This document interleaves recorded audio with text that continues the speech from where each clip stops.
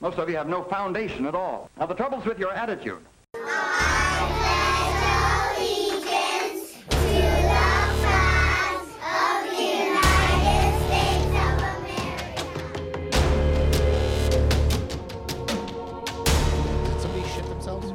What's going on? Was there some sort of anal dumpster sex back there? What's going on? She's like crying with laughter right now. Shut up and sit down. Last time on the show. Yeah, but like my question to you is, they had these old school, and we've talked about this on the show before. And actually, Chris, I think you were on this episode. Those Looney Tunes shirts. And it's Yes. like Bugs and Taz, and you know the front of the shirt is the front of them, the back of the shirt is the back of them, and there's a Dallas Cowboys one.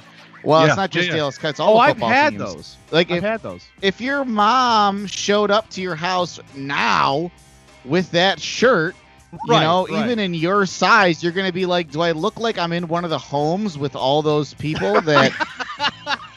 You know what I mean? Like, what are you trying to do? I'm not going to wear this.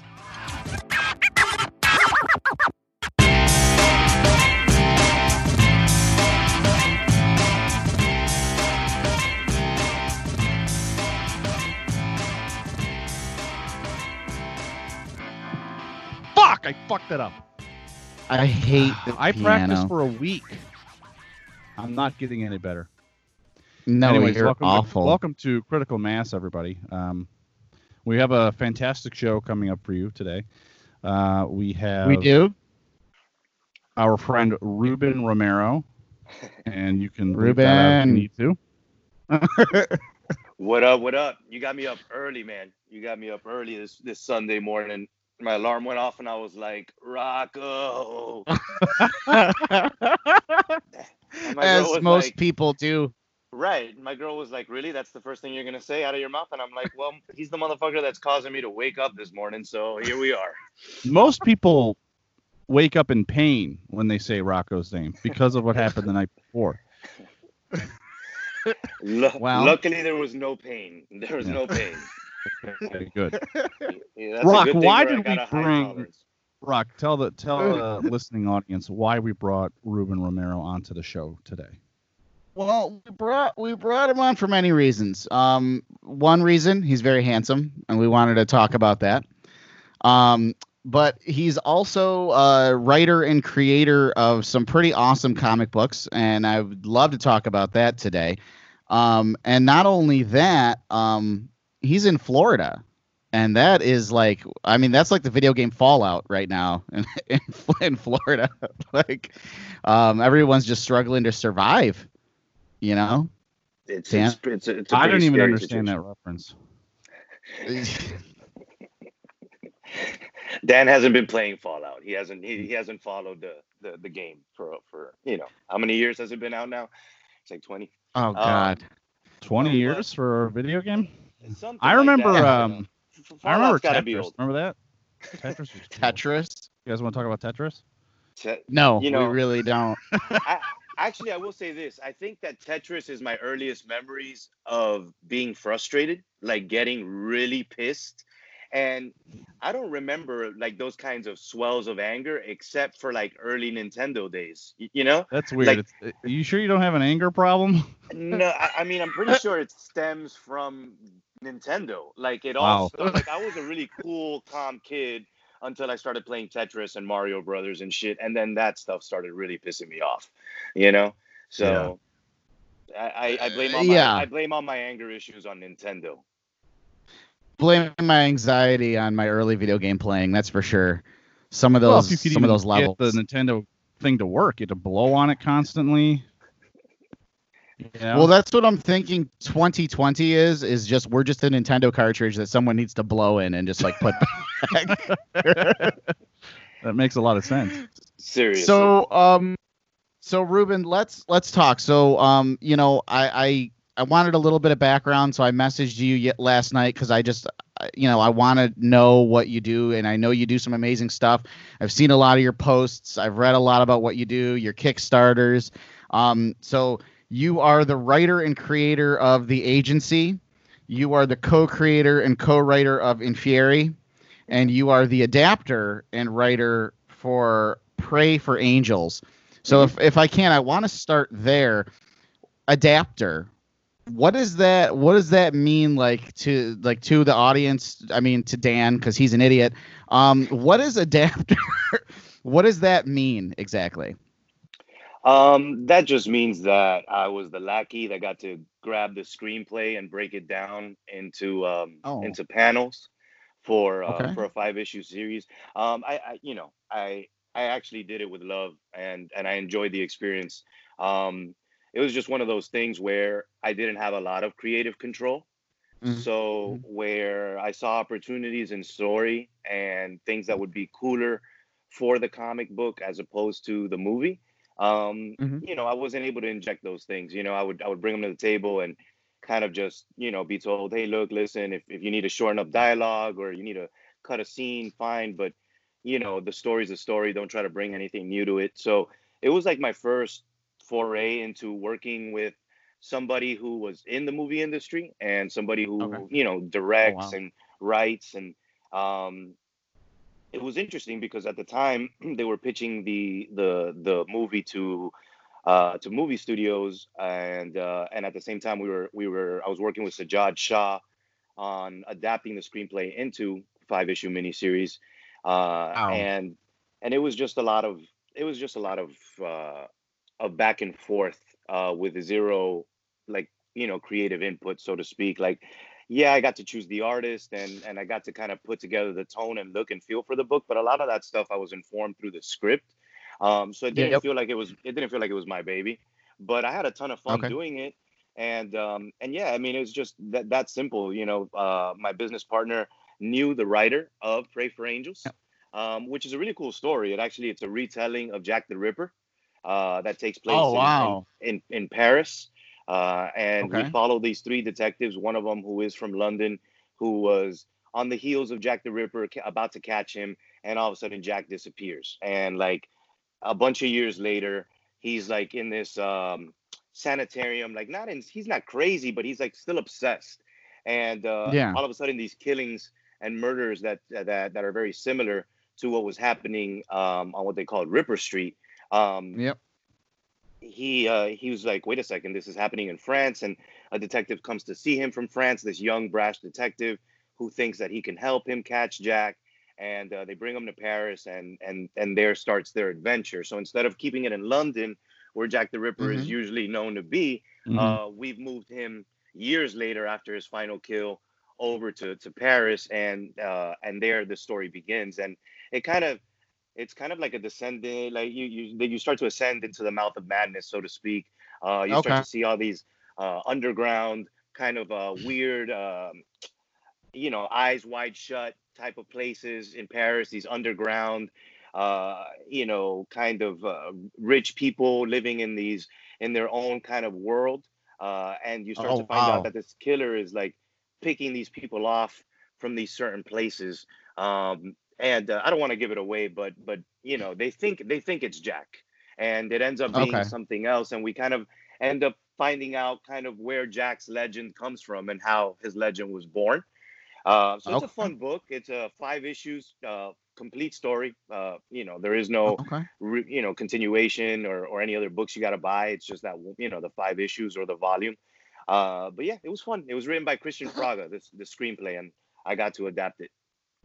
Okay, so where could I find Pray for Angels if I wanted to have the 5 issues in my hand? Print wise, I don't know if they've got them up for print, but digitally you can get them on Comixology. Okay, got it. Very because awesome. The books don't belong to me. The rights to the book don't belong to me. They belong to my business partner. Gotcha.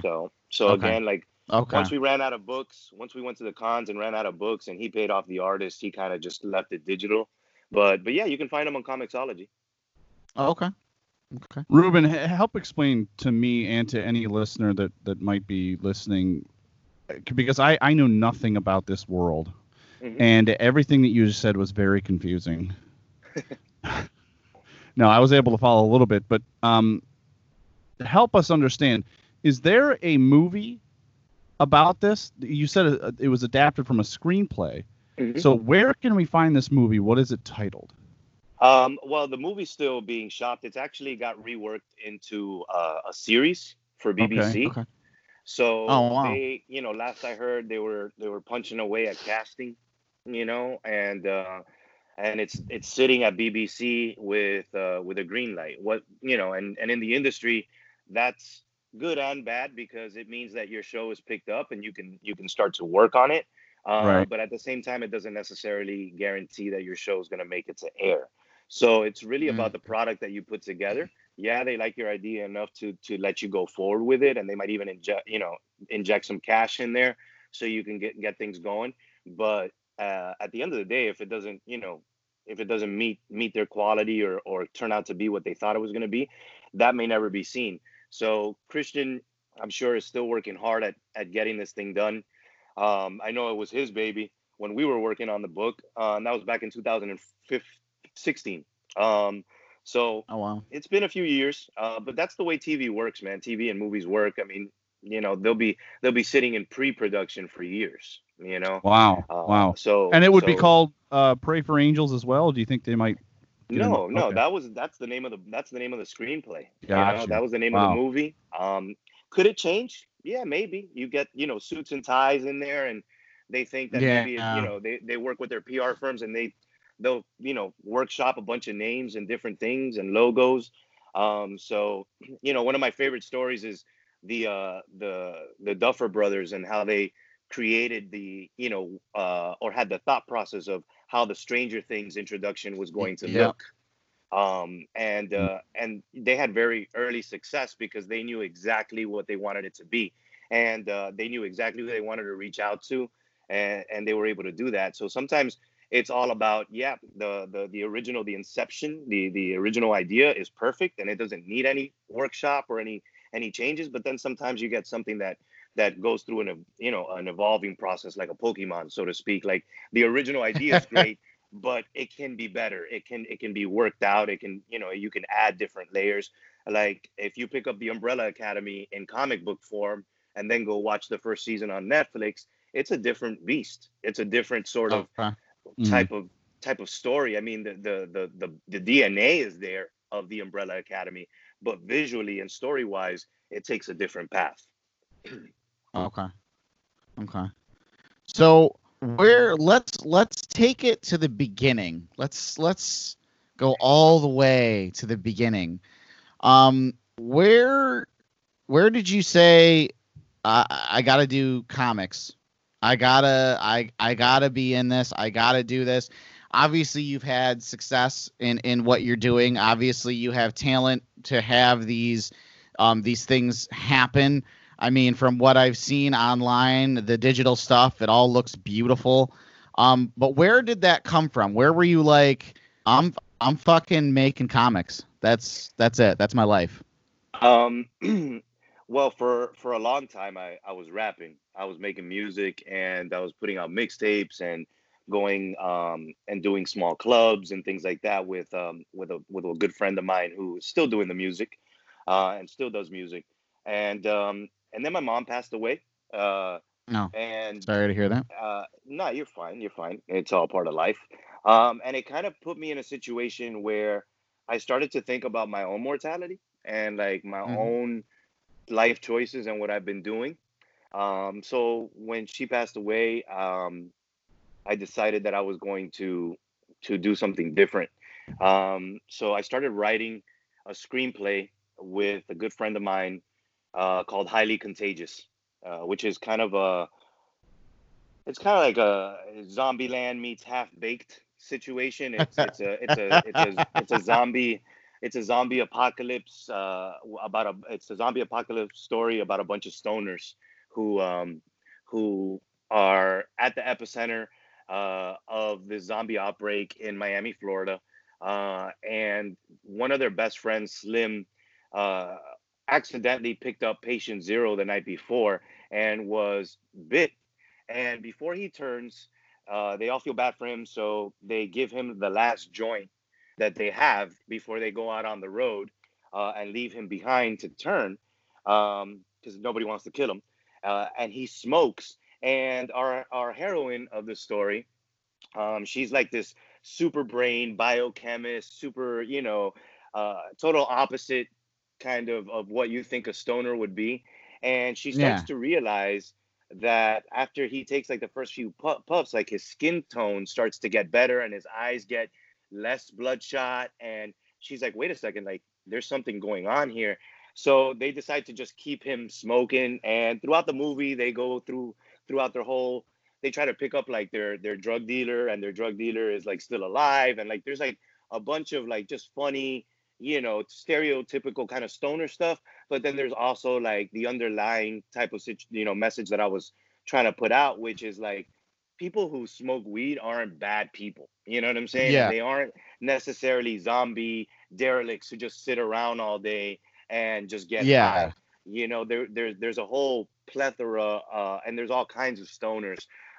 And we can be very resourceful when we need to be. So I thought it was funny to put a That's bunch awesome. of stoners who are not only worried about getting out alive and getting their friend better, but also worried about maybe picking up a pound or two before they get onto like some military base where they're never going to have to leave again, or some underground bunker where they might be there forever.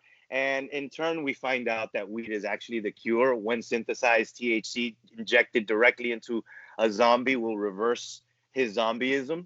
So I thought it was just fun. It was just fun. Yeah. It wasn't anything serious. The science wasn't real. It was just, I had a Sure. lot of fun writing it. I had been kicking the idea around in my head for years. And we actually entered the script into an Amazon script writing project. And we got a ton of love. We just didn't win. Oh, But man. we got a lot of love. We got a lot of love and a lot of great comments. And people were like, dude, this thing is great. This is hilarious. I was laughing throughout the whole thing.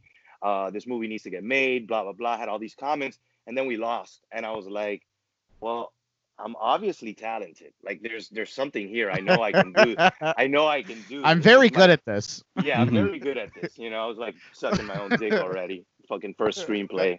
Now, I lose Ruben, in it. Ruben, are you a writer and an illustrator?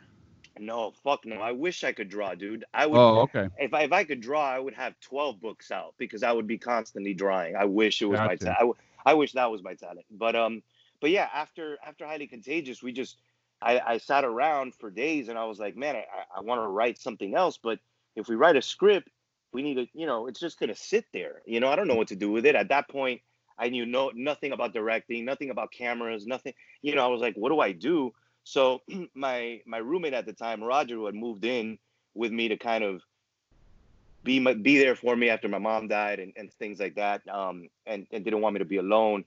He moved in the apartment with me and was like, dude, why don't we write a comic book? And I was like, shit, you're right. I was like, we can do a comic book. We can find an artist, whatever, blah, blah. And slowly but surely, the agency was born. We went through several topics of what we were going to write about. But one night I was like doing the dishes and he was like, bro, what about mages? He was like, you ever heard of a mage? Because he's all big into anime. And I was like, nah, explain to me what a mage is. And he's like, well, it's kind of like Harry Potter. It's kind of like a wizard, but without a staff. Their magical powers come from inside, or like they'll have certain trinkets or something that they can use for magic. And I was like, oh shit, that's cool. And then my cog started to turn and I was like, I want to ground it. I was like, I want to Christopher Nolan this bitch and like make it real life. Like how would if magic was real and mages were real, how would our world respond? And I immediately thought, well, our government would for sure try to control it through some sort of three-letter agents, through some sort of three-letter agency. So I developed They'd be in cages. Cages Right, for mages. Cages for mages. Damn, I think I'm going to use that at the beginning of issue 6.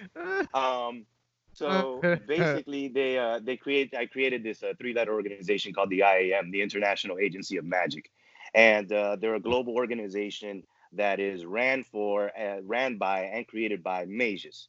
So things like cages like mages won't happen, right? But and of course, like with anything, with any clandestine organization, things start to creep in and secrets get to, favors start to be done and strings are pulled, and all of a sudden it's very Unbeknownst to our A team, so to speak, the head of the agency, Chief Embry Eskel, has been compromised, and he's been compromised by TiVo, which is like this. Talk about evil incarnate. Just think Mitch McConnell and like, a KKK like Grandmaster Wizard Dragon had a baby. This would be TiVo. He hates everything and everybody, including mages and humans alike, and he just wants to rule because he feels that Amal, which is like, again, I'm going off on these tangents, but Amal is like the creator of magic, and like at the beginning of time, kind of like snuffed TiVo and was like, you don't get no power. You know what I'm saying? Like, I know what you're going to be. And in trying to destroy him, he created an enemy, and he created a villain. And TiVo was able to, fast forward, get into our timeline, right? After all this time, and compromise Embry Eskel. And he compromises him to go after a child that is going to be introduced in the agency, named Riley Dean. And the mages in our world, if you're a healer, you're a healer. If you're a censor, you're a censor. You can't cross streams, so to speak. Like, you can't do somebody else's kind of magic. Your power is your power. Riley Dean, though, he's important because he can do it all. And according to the history of written magic, there has never been a mage to be able to do it all. So TiVo. So that's like the catalyst. Mm-hmm. Yeah, okay. That's our MacGuffin. That's the thing that keeps the story moving. And TiVo wants this kid. And then our A team, so to speak, Victoria, Remo, Ao, and Paul, they get tasked to pick up this kid. And when they're on their way, he accidentally discovers his powers, his magical powers, during a robbery. And he blows like a hole in the side of the building, and he throws like the armed robber through the hole, with this physical power beam that comes out of his chest that he can't control. And he runs away because a cop tries to stop him, and the agency intervenes, picks him up, and they go with the fact that, hey, kid, we were just happened to be here. They don't tell him that they were coming for him. Sure. And by the end of the first volume, Remo and Victoria, which are kind of like our co-leaders, and they start to ask questions, and they start to figure out, like, wait a second, we're not getting all of the information here. Embry's hiding something here. So they start to ask questions, and then through another agent in London, who picks up this very, very old book, finds out that Dean is actually the last name that can be traced back to the Denines. And the Denines are the first apprentices of Amal, who was the god of magic. So now they've got these little pieces of information about Riley's past and who Riley might be. You're making me want to read this. Yeah, you're making me want to read this. Yeah, no, I want to know where can we get this book, and how many issues are there of this? Right now, digitally, it's on Comixology. Okay. And physically, I'm throwing up a website in the next couple of weeks. In 2000 oh, nice. Well, we're in 20, right? So 2018, I want to say, I experienced an apartment fire. I think we were already boys at that point. I think, we were talking on Facebook and stuff like that. We were in the same groups already. So I lost all of the agency books I had. But luckily, I just had a very successful Kickstarter for issue number 6 and issues 1 through 5. So I was able to print up some copies, and now I'm going to start, got the ball rolling on that. So I got the Kickstarter funds coming in. That's helping fund the prints for that. And I was able to, of course, put in a little bit of my own personal investment so that I can get a couple more books printed up. So soon I'll have physical copies and throw it up on my website, and I'll start promoting that. But for right now, if you want to jump on it and you're listening to this, you can head on over to Comixology, and you can buy volume 1 digitally, and dive right in. That's great. Sweet. That's really good stuff. Rock, I know maybe you have some questions, but we do need to move on. No, I did have a question for Ruben. You seem to be extremely creative and talented, at least in that aspect. As far as writing goes and just coming up with ideas, very original ideas. What is your schooling like? Did you go to college for writing? Did you excel in writing in high school? What was that like for you? Or did you just say, fuck it? You know, what was the timeline for you as far as that goes? Nah, man. Like I said, bro, I was rapping for like 10 years, probably throughout my whole 20s. Maybe I probably stopped like maybe 26, turning 27, but I was rapping since I was like 19. I dropped out of high school, like a moron, and went on the road and worked for my uncle for about 2 years, doing state fairs and things like that. And then my boy started rapping, and I thought that I could do it too. And it turned out that I was pretty good at that because it involved writing, it involved being creative, Mm-hmm. and I'm just very naturally very competitive. So when I see my peers doing things that I feel like I can do, then that kind of just pushes me to want to do it. And there's also that young mentality of like, as you go, as where your friends go, you follow, so to speak, Mhm. or vice versa. As you go, your friends follow. So I really had no schooling.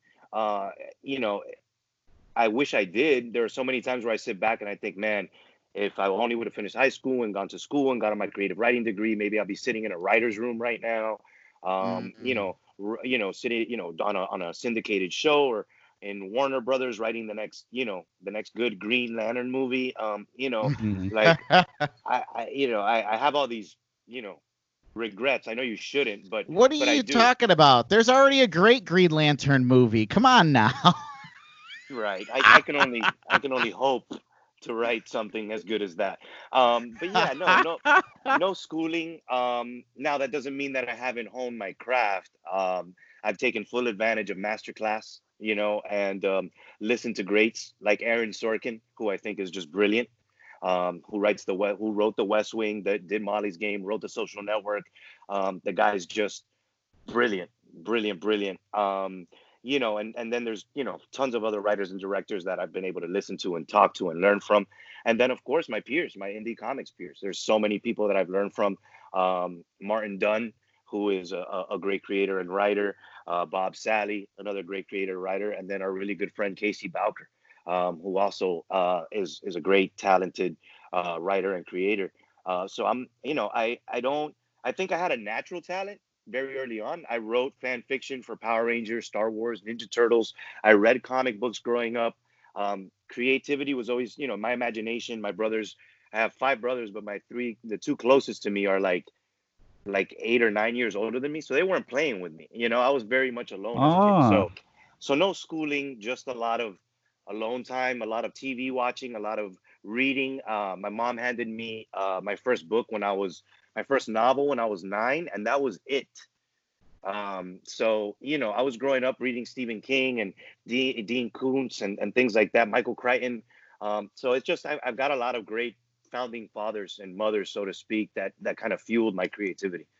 That's interesting. That's cool. So you basically have like a Mount Rushmore. I know that's sort of a sensitive topic right now of your sort of personal creative heroes, and you'd put like what, Dean Koontz and Stephen King and maybe your mom. Michael Crichton. Yeah, Michael Crichton. Crichton. My mom especially. Like I said, I mean, what mother gives their kid, it, right? Like that early on at an early age. That was your first book? That's gonna go either really well or really poorly. Yeah, but it just, I devoured the book, right? And anybody who's seen that book, it's huge. It's not an easy task. I have it. Yeah, right. It's a long book. Right. So you use it to stand on, don't you, Rocco, to like grab things out of the cabinet? Yeah, I can't reach, so yeah. Believe you me, as a little kid, I did the ssame thing. But yeah, it was that, and and then just turned around and reading, all the rest of his books, because she was a huge Stephen King fan. So yeah, I mean, she just kind of fueled my fire, unknowingly, really. I think she was just trying to get me to read, and read something fun that she enjoyed, and in doing so, she kind of lit a fire inside of me that made me realize, like, oh, I love this kind of stuff. Yeah, you have to feed that creativity. Even if you notice it at a young age, don't ignore it. You got to feed it. And she did that. She watered that flower for sure. You know, Yeah, I do sense a little bit that you kind of feel like maybe you should have stayed in high school. You should have done this. I hope that there's no tinge of regret in your voice, Ruben, because you come off to us at least as a creative genius. And I know that word gets thrown around, but you're extremely cerebral, creative, talented, and most importantly, you seem very ambitious. And from what I've learned about the creative and successful people in the world that we know of today, they didn't hit their stride. They didn't hit their success until well after 40 years old. I mean, when was the last time you heard of a super mogul, success star under the age of 30? It's like extremely rare. Right. I mean, it happens. But it's mostly, it's mostly in the music game or something, or it's like some phenomenal, tech guru app, something happens like that. But, early success early on to me kind of always equates to a lot of luck and just a lot of, being in the right place at the right time, 100%. Knowing it's about knowing people. Yeah. You know what I mean? So there aren't regrets. There's just, kind of situations where you look at it and you say, okay, maybe with this ambition and this creativity, if I would have put myself in a place to be there earlier, could I be in a different place than I am now? But I think, everybody asks themselves that at some point, but I'm very comfortable with what I'm doing right now. And I believe that I'm, at the precipice, like I'm at the door.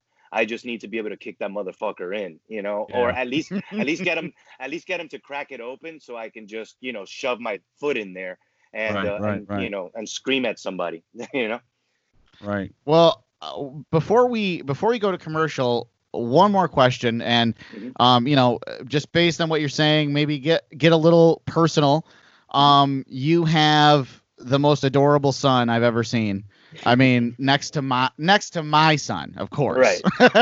But, and you said obviously you didn't move forward with your education, but obviously something big came of this. And and to echo Dan's sentiments, talking to you for the past year or so, that you and I have been chatting online. Obviously, I know how incredibly creative you are, and all our conversations are always hilarious.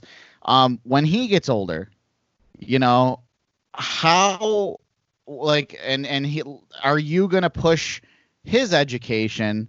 Are you going to push his, where does it stand if he came to you and said, Dad, I don't want to finish school. I want to do this. Based on your experience specifically, how do you think, and I'm sorry if I'm putting you on the spot, it just makes me wonder, not a bad way. How would you handle that? I know I could tell how much you adore your son.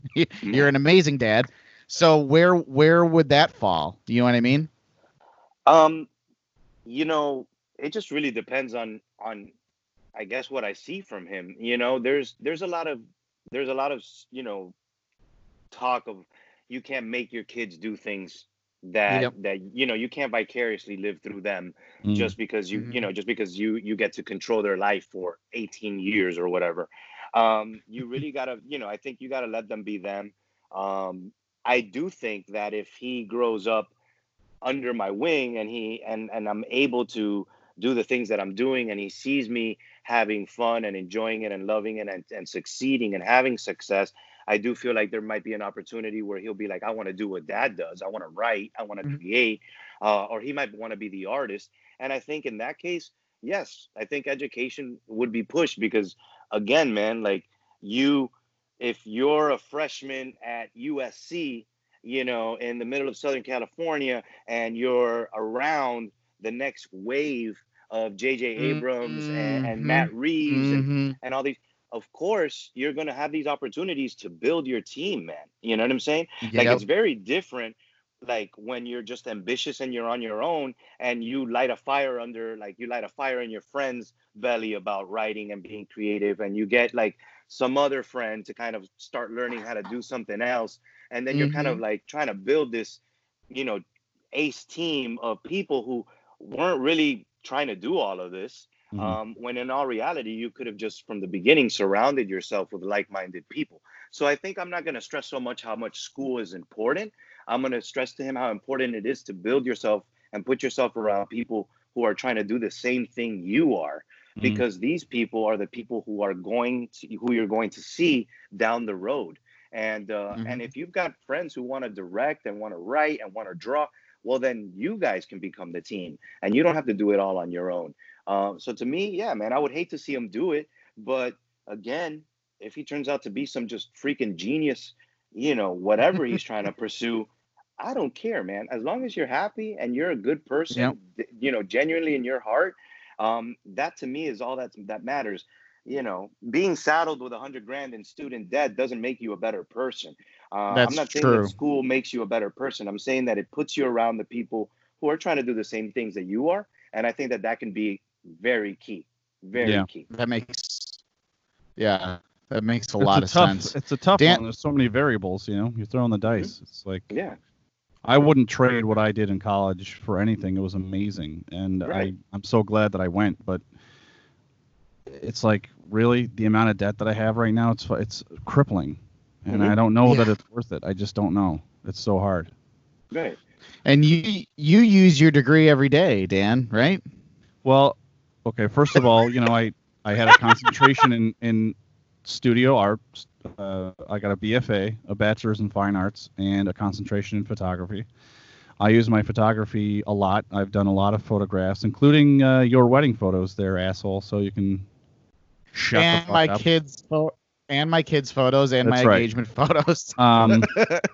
But I do find that that I'm a better person for getting a degree. I think I'm more intelligent. I think I've learned a lot. I think I've learned how to learn. I think that's one of the biggest things too. I mean, I was around creative people for 4 straight years. That has an impact on you. It just does. Yeah. But if I hear a kid who's like, look, I'm really, really good at this one thing and I want to do it, then I wouldn't stop them. You know what I mean? Mm-hmm. So no, me neither, man. Me neither. It's funny because you have all these kids like my nephew who loves Fortnite, and you talk about like, oh, I don't want my kid. My brother's like, I don't want my kid, spending 10 hours in front of the video game. I'm like, that if your kid spends 10 hours in front of the video game and he gets really good, he can go sit in some epicenter of like, some stadium of e-gaming and win $1 million. Like the world is different now. It's crazy. The world is different now. So if you notice that your kid is great at video games, like the other day, remember I shared that video of that kid in Call of Duty Warzone. Kid couldn't have been more than 9 years old. Oh, He was just dropping people. And I'm like, if that's my kid, I'm putting every video game in front of him. I'm calling a therapist. Right. Well, that too, but but I'm developing his gaming, man, because this is the next great gaming kid of the future. And if he can win a bunch of money to help him go towards the future, why not? You know what I'm saying? Yeah. So it's like like we said, you gotta find that early on and identify what it is, their what talent, what creativity, what floats their boat, and then you got to nurture that, man. And you got to fan those flames. So, I'll be taking cues from him, man. Right on. Well, with that, we're going to be right back. Just keep those earbuds in, because after you hear some awesome commercials that are just so awesome, and they're commercially, then we'll be right back. Are you a small business looking to advertise on Critical Mass Podcast? Well, check us out on our Facebook page at Critical Mass Podcast 69. Contact us there to find out what your options are. We'd love to get the word out there about your business.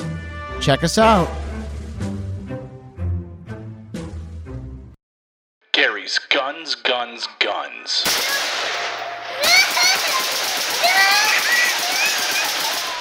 Gary's Guns is back at it again. Sorry, they have what are called hero pins. Okay, so you know how basically if you go out in public and you don't want to wear a mask, you're like a hero, because you're sacrificing. You're showing everyone that you're a rebel and you don't give a fuck. And Gary wants to honor those brave men and women who go out without a face mask to show the world how cool they are and how much they don't give a fuck. So here's your little pin you can buy. They come in many different shapes, and you can put them on your hat, your tactical vest, your leather jacket, whatever you want to do. It comes in a lot of shapes, but including and not limited to a tiny dick, also known as AR-15, or a mask with a no symbol over it. Yeah.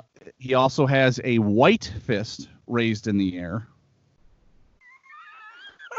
because, they're so oppressed. And you can also get a dunce cap. Either one. There's lots more to choose from online. Go to Gary's gunsguns.com for yours today.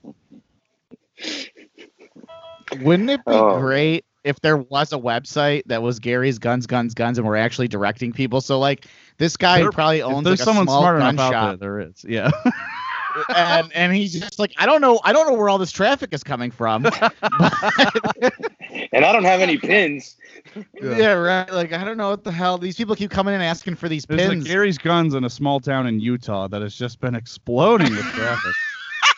Well, I got a funny story. Actually, Wednesday morning I woke up to go to a local print shop to get the shirts done for the Kickstarter, and I had never been in there. I just wanted to see if I could get all of my printing stuff done in one place, and so I went to this shop, and I walk up, and there's a hey, because of Hillsborough County, you got to wear your mask, blah blah blah, when you're in here. Please ring the doorbell. So I throw on my mask, ring the doorbell. Young girl, must have been 12, 13, maybe, out of school, working from her parents' shop. Obviously, the parents owned it. She opens the door, no mask. So I was like, okay, cool. I walk in, there's a customer there, no mask. Lady behind the counter, no mask. So she's like, can I help you? And I'm like, yeah, just, I'm here to talk about some shirts or whatever, blah, blah. And she's like, all right, give me a minute. So I start looking around the shop, and I'm looking around the shop. And all of a sudden, I look at the rack of shirts that they've got. And first, I see a skull with these two assault rifles crossed in front of it. Then I see another shirt with like a bullet that has it looks like the Coca-Cola font, but it says freedom. And then right next to that one, there's a shirt with a bottle and a label, and it says Liberal Tears, 300 tears, good for cleaning. And I said, excuse me, ma'am, I'll be right back. And I just turned around and I left. And I ordered my shirts from Custom Ink online because what the fuck? You know what I'm saying? Like, who do you people think you are? Like, you think that you're a fucking patriot? You think that you're some sort of badass? Because Ruben, do you want to explain? I don't think we brought up where you're from or where you are currently. That is. I'm from Venezuela. I was actually born in Venezuela. Oh wow. In Maracaibo. I came to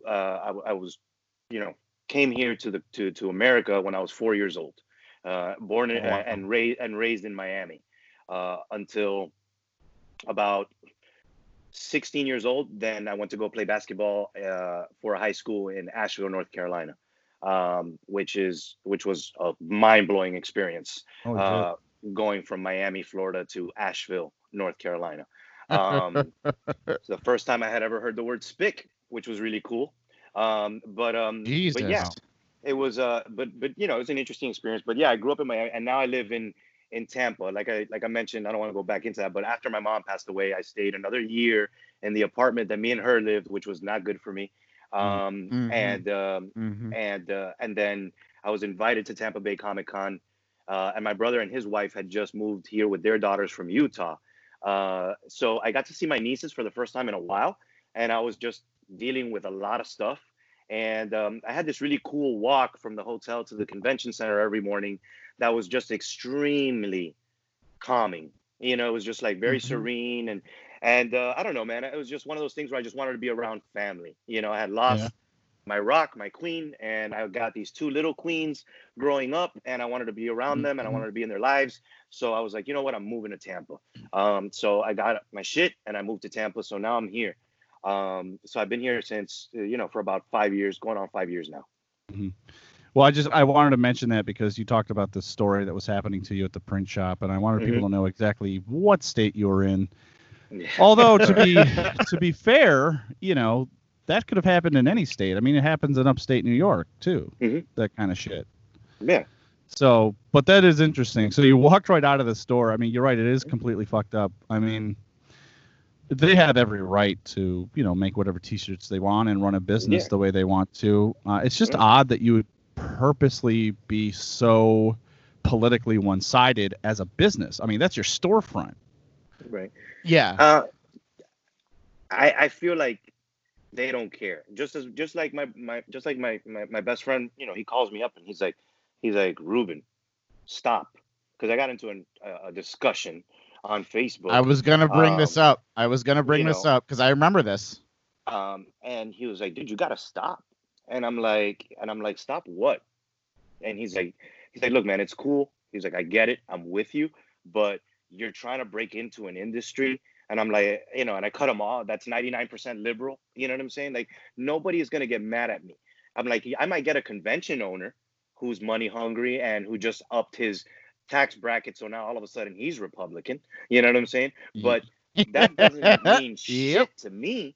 You know what I'm saying? And if you don't want me on your con floor because I think that our current administration is a fucking toddler with a shotgun, well then I don't give a fuck. You know what I'm saying? It's worse than that. He has fucking nuclear codes. Right. Exactly. Yeah. So to me, it's like, at this point, and yes, I'm very, fired up right now because I do think of like where this country started and how it started and the fire that was in people's bellies to change the world. And I feel like we've all become like these drooling skin pods, just worried about what the fuck the Kardashians are doing. You know what I'm saying? And like nobody cares anymore that our president has blatantly fucking broken the law over and over again and continues to do so. I mean, he just had a bunch of fucking Goya products on the Resolute desk. And yeah. Okay, Ruben, but I'm pretty sure that Obama wore a brown suit once. So we can have this discussion, but it's going to go both ways. Yeah. That's what I deal with on a daily basis. So it's like, it's just a little maddening, and just to kind of just put a cap on it, I'm not gonna shut the fuck up. If you don't want to read my comic book because I think that Trump is a piece of shit, or because I believe that women have the choice to govern their own bodies, like these are things that are fundamental. Like, it's not political, it's morals. I have a fucking moral bar, and I'm not gonna compromise that just to sell a fucking comic book. So if you don't like what you're hearing now, then don't read my book, because I killed Donald Trump in the beginning of the Agency number 6. Literally the first 3 pages are a presidential assassination by a mage who kills Donald Trump. So, and I make no qualms about it. You know who the guy is at the beginning of my book. Not that I want to see him dead. I don't wish death on anybody, but I thought it would be a fun way to open the book and kind of set the tone for where we're going in terms of how these mages and how mages are going to be looked at in our world going here on out. So I thought it was a very, important thing to do. And no, I don't wish death on him. I don't. Do I wish diarrhea on him? Every fucking day. Like uncontrollable explosive diarrhea. I wish on him every day. Death? No, death is easy, man. When you're dead, you're gone. You don't have to deal with your repercussions. You don't have to deal with them. I want this guy to live for 50 more years so he can answer for everything that he's done in the last 4 and in his lifetime. So, like I said, I'm not going to be quiet. I feel like I have a voice, and if I can speak my mind and hopefully light a fire under somebody's ass to go out and vote and open their eyes and care about what the fuck is going on in this world, I'm going to try to do that too, man. Because to me, it's key, bro. It's super key. It's absolutely. And I think too, and, more for Dan, Dan, I mean, Ruben was very public, because I remember on Facebook, you had some comments and some dude was commenting about how like you're creative and like this could do damage to like your comics. And I love that you turned around and what you're telling us is exactly what you said publicly. Like, I don't give a fuck if they don't want to listen to my comic, if they don't want to read my comics, fuck them. It doesn't matter. And I think the big difference is between going into a print shop and seeing things that say liberal tears, and that these are folks that are coming from an uneducated background to push some kind of pretty violent agenda, whereas you're coming at this not really even politically, more morally, is, you know, Black Lives Matter. People should, medical insurance should be a right. You know, things that you're speaking on are not, you know, well, you know, black people are different from me, so I hate them. Like, that's not an opinion. You're a racist. You know, like, Right. You know what I mean? And Dan, just kind of for your edification here, you know, Ruben was very public about this, and I found that to be brave when you're trying to sell something that is your work. You know what I mean, Dan? Yeah, it's a risk that you have to take, unfortunately, in these times. I mean, everything is so polarized, and everybody's been given that advice when they're in some sort of industry that sells things, that you have to remain non-political in order to gain a larger audience. But at the end of the day, it's going to be almost impossible, right? Some way, shape, or form, if you try and walk that thin line, something's going to come out or be taken or read the wrong way, and then all of a sudden you have to choose a side. So you might as well from the beginning. That's the way that I look at it. That's the way to look. You're going to judge me anyway. Right. Something I'm going to say is going to rub you the wrong way anyway. Yeah. So might as well just put it out on the table right now. This is who I am. You know, this is the way that I feel. Like Rocco said, healthcare is a human right. Women have the right to choose their what happens to their bodies and whether or not they're having babies. Black lives do matter. This isn't about white lives or Hispanic lives mattering any less. I'm Hispanic. I'm not black. You know what I'm saying? I'm Hispanic. I'm Venezuelan, Cuban. Both of my home origin countries have been raped by communism. So do you think I'm some communist, liberal who wants to strip you of your freedom of speech? No, I just don't fucking think that a loser flag should be flying above a state building. I don't think that we should be giving participation statues to fucking piece of shit generals. You know what I'm saying? Like, I'm sorry. Like, you know. Oh my God, that's right. They are participation statues. They are participation trophies. That's what's right. Hilarious to me is that that's where they came from, right? Like that liberals are giving kids participation trophies and not holding them accountable. Motherfucker, you know, you've been worshiping at the feet of participation statues for how long now? You know what I'm saying? That's crazy. So, you know, don't get mad when we're here to tear it down. Listen, we're not going to burn them up. We're not going to destroy them. You know, we're going to put them in a museum called Losersville, and you can go visit that museum. You know what I'm saying? Like, it is what it is. I'm not trying to erase history. I'm fighting so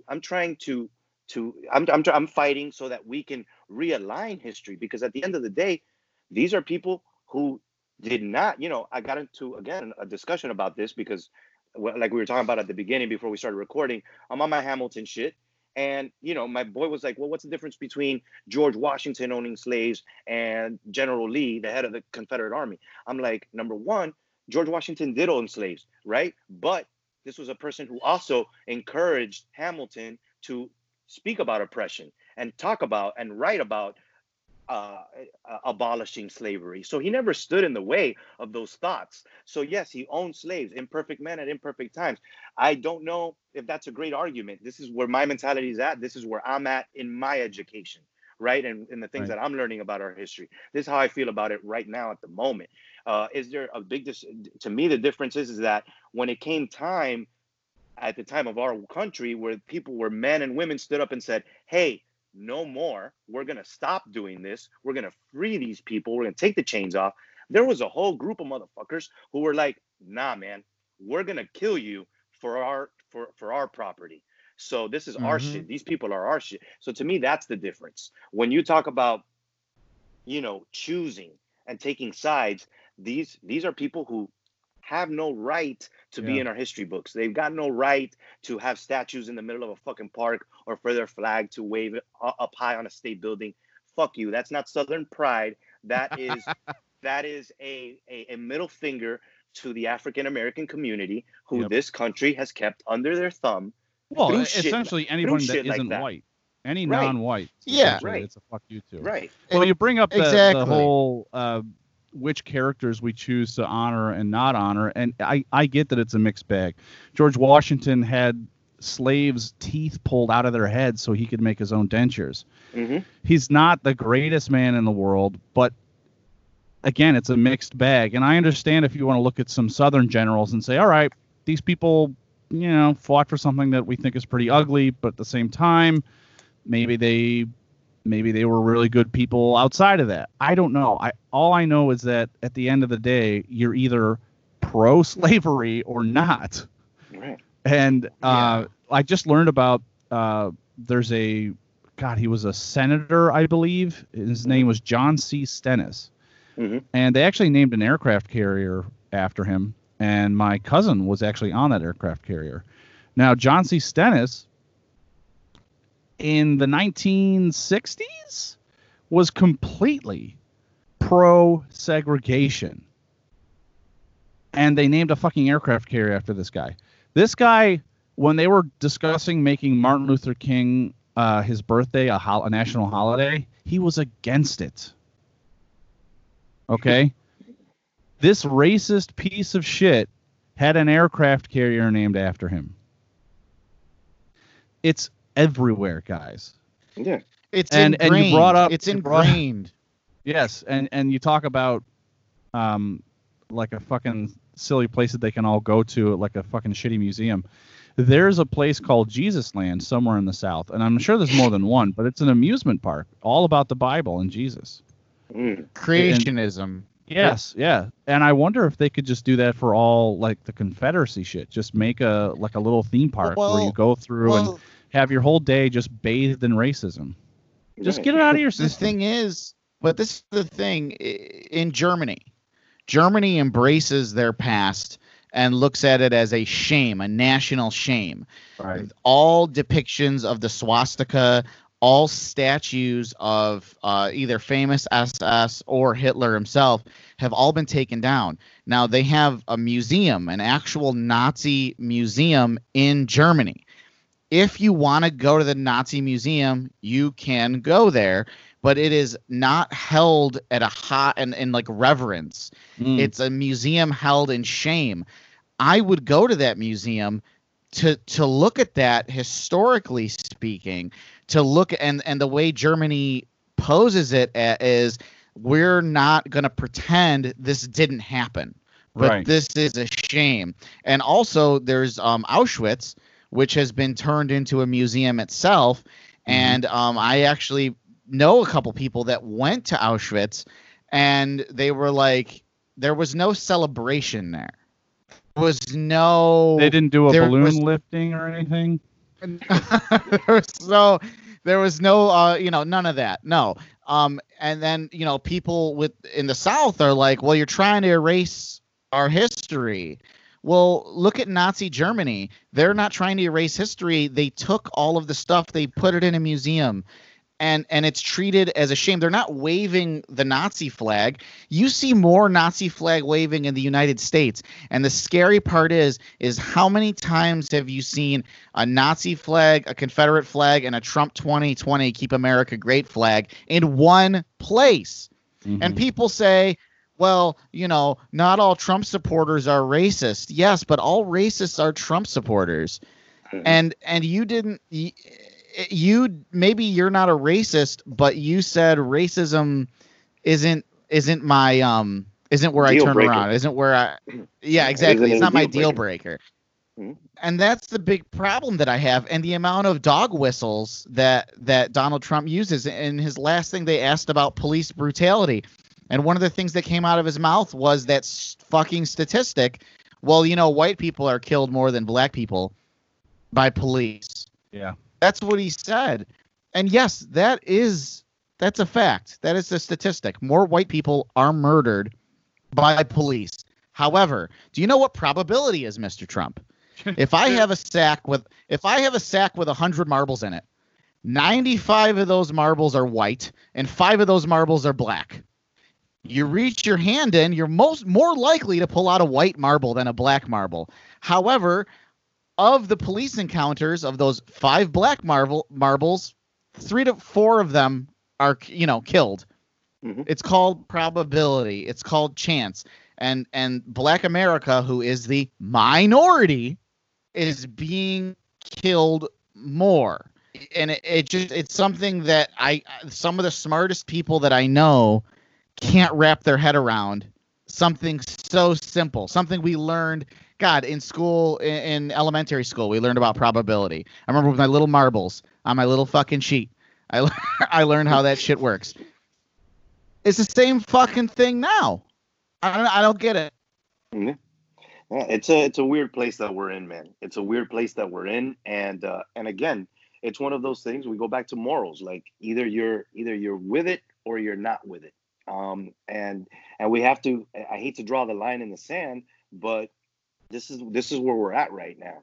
So to me, it's one of those things where it's like, why is this even a discussion? Like, wrap all that shit up, put it in one place, and let it be there. Right? We don't need a fucking statue for a history lesson to remember that the Civil War happened. We know the Civil War happened. What I don't need is to go down a park in Alabama and see General Lee riding a fucking horse. Like, that guy's a loser. Put him in Loserville. Like, it is what it is.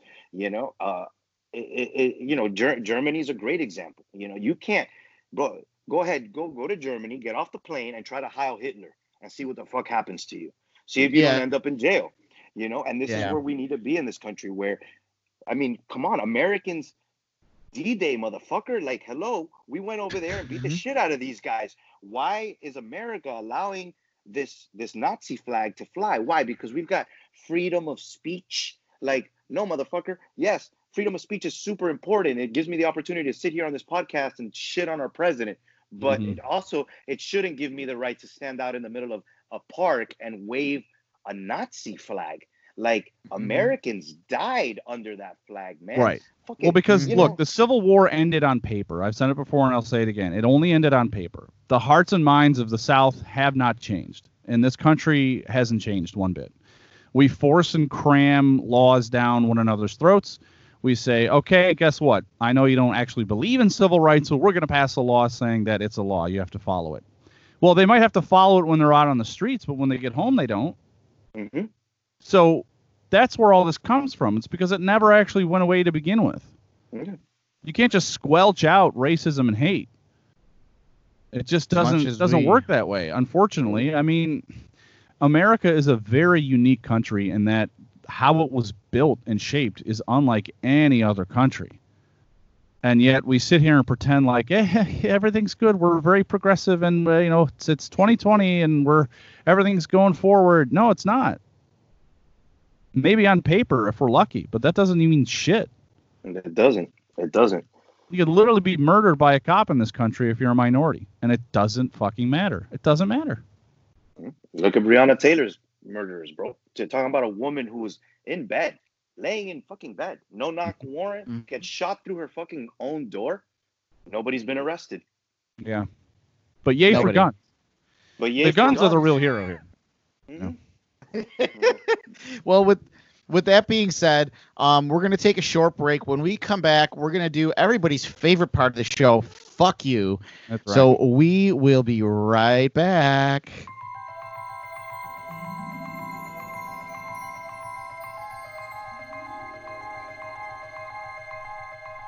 From the far reaches of the galaxy to an internet location near you, we're Don'tForgetATowel.com, your daily source for geeky pop culture news, reviews, interviews, and so much more. So as you're hitchhiking your way through the universe, don't forget to travel safe, and don't forget a towel. And we are back. Thanks, everyone, for continuing to listen. Your ears might be bleeding, but I appreciate you keeping the earbuds in your ears.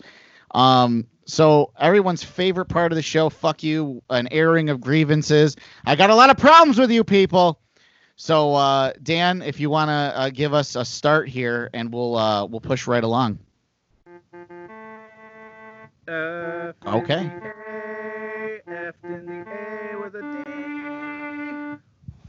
Okay, that's my Nice. song. I didn't write it though. So, yeah, I guess I have a list, but I'll just start with this one. Yesterday, had an issue with some neighbors, and I'm not exaggerating, literally slaughtering geese and goats and chickens in their backyard next to us.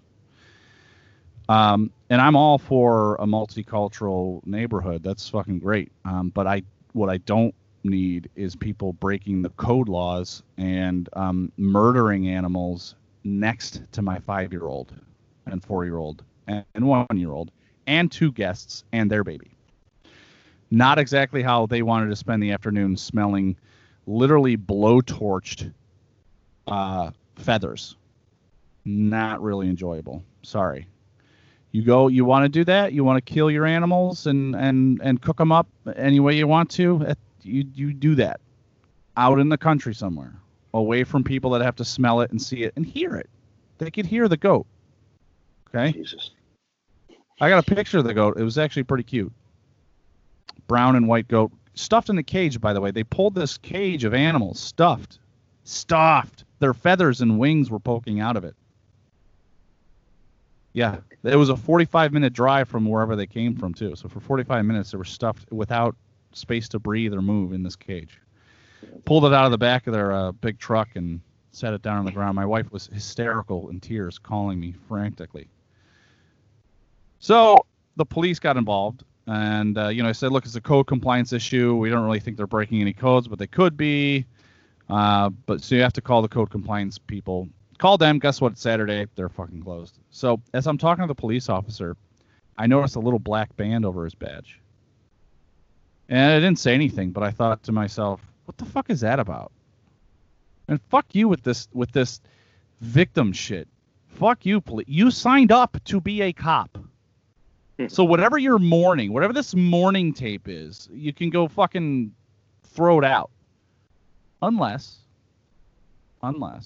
a dear friend of his, a fellow officer, was killed unfairly.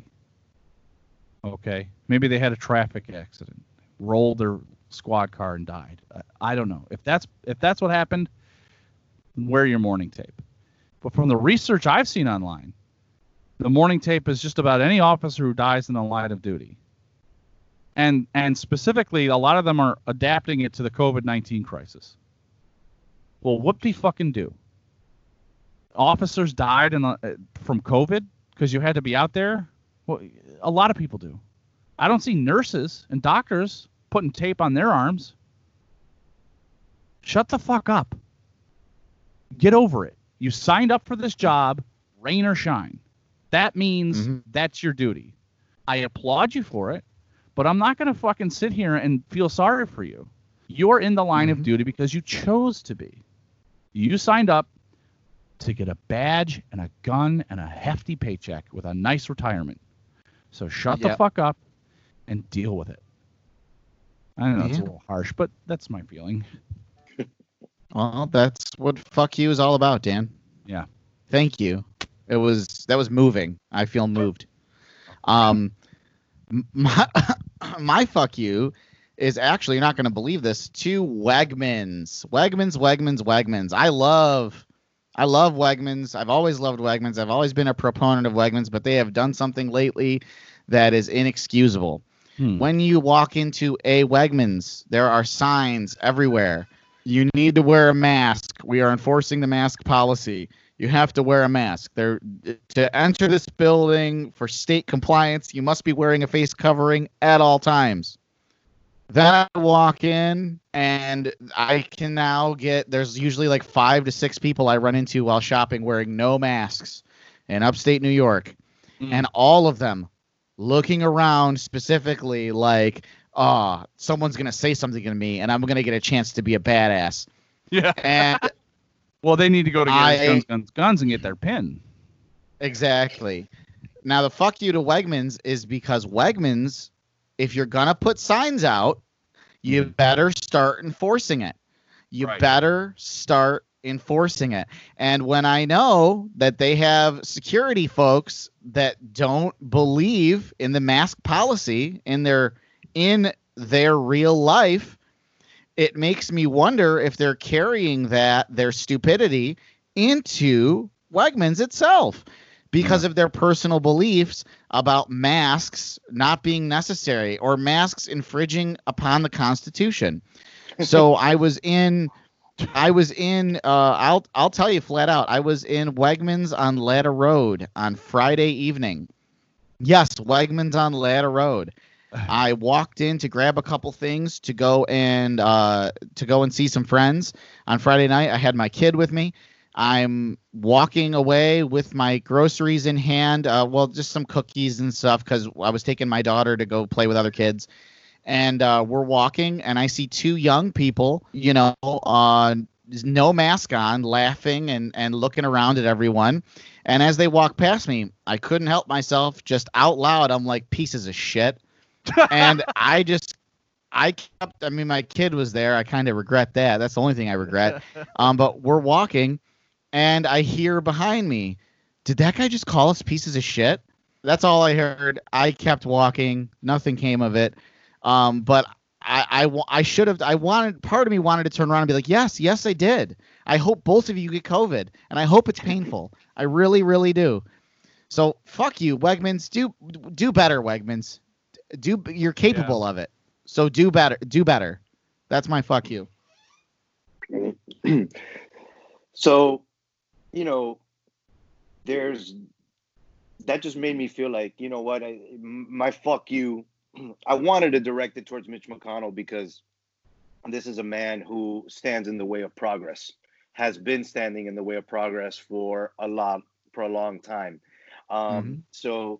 But I feel like I have a responsibility as a Florida resident to say fuck you to Florida, right? Because as a state, you're failing, right? As a people, we are failing the rest of the fucking country.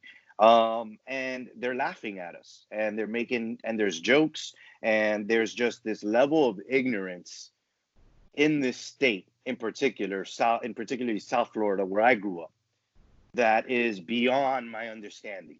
It has completely just perplexed me in the most confounding way.